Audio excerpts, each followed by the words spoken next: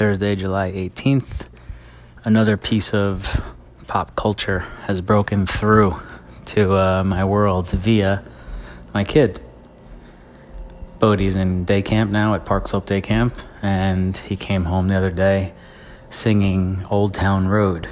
Now, because it's such a force of nature in pop culture, I've heard of this song.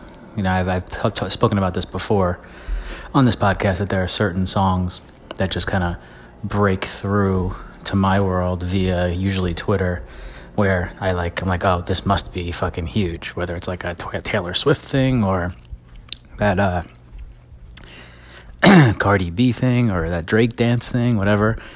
And I never hear these songs, and I'm like, oh, finally, after months and months, I hear it. So Old Town Road being one of those, I'm now experienced to it. It's now on my kid playlist, and it's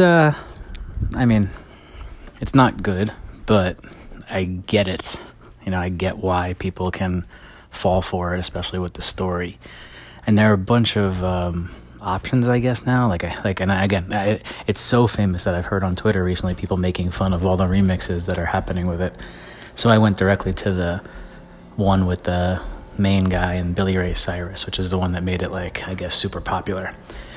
I do have to check out the original. I'm curious what that was, the one that had all the controversy of why it couldn't be on the top, country list, because it was by a black man, allegedly, or who knows what the real story was.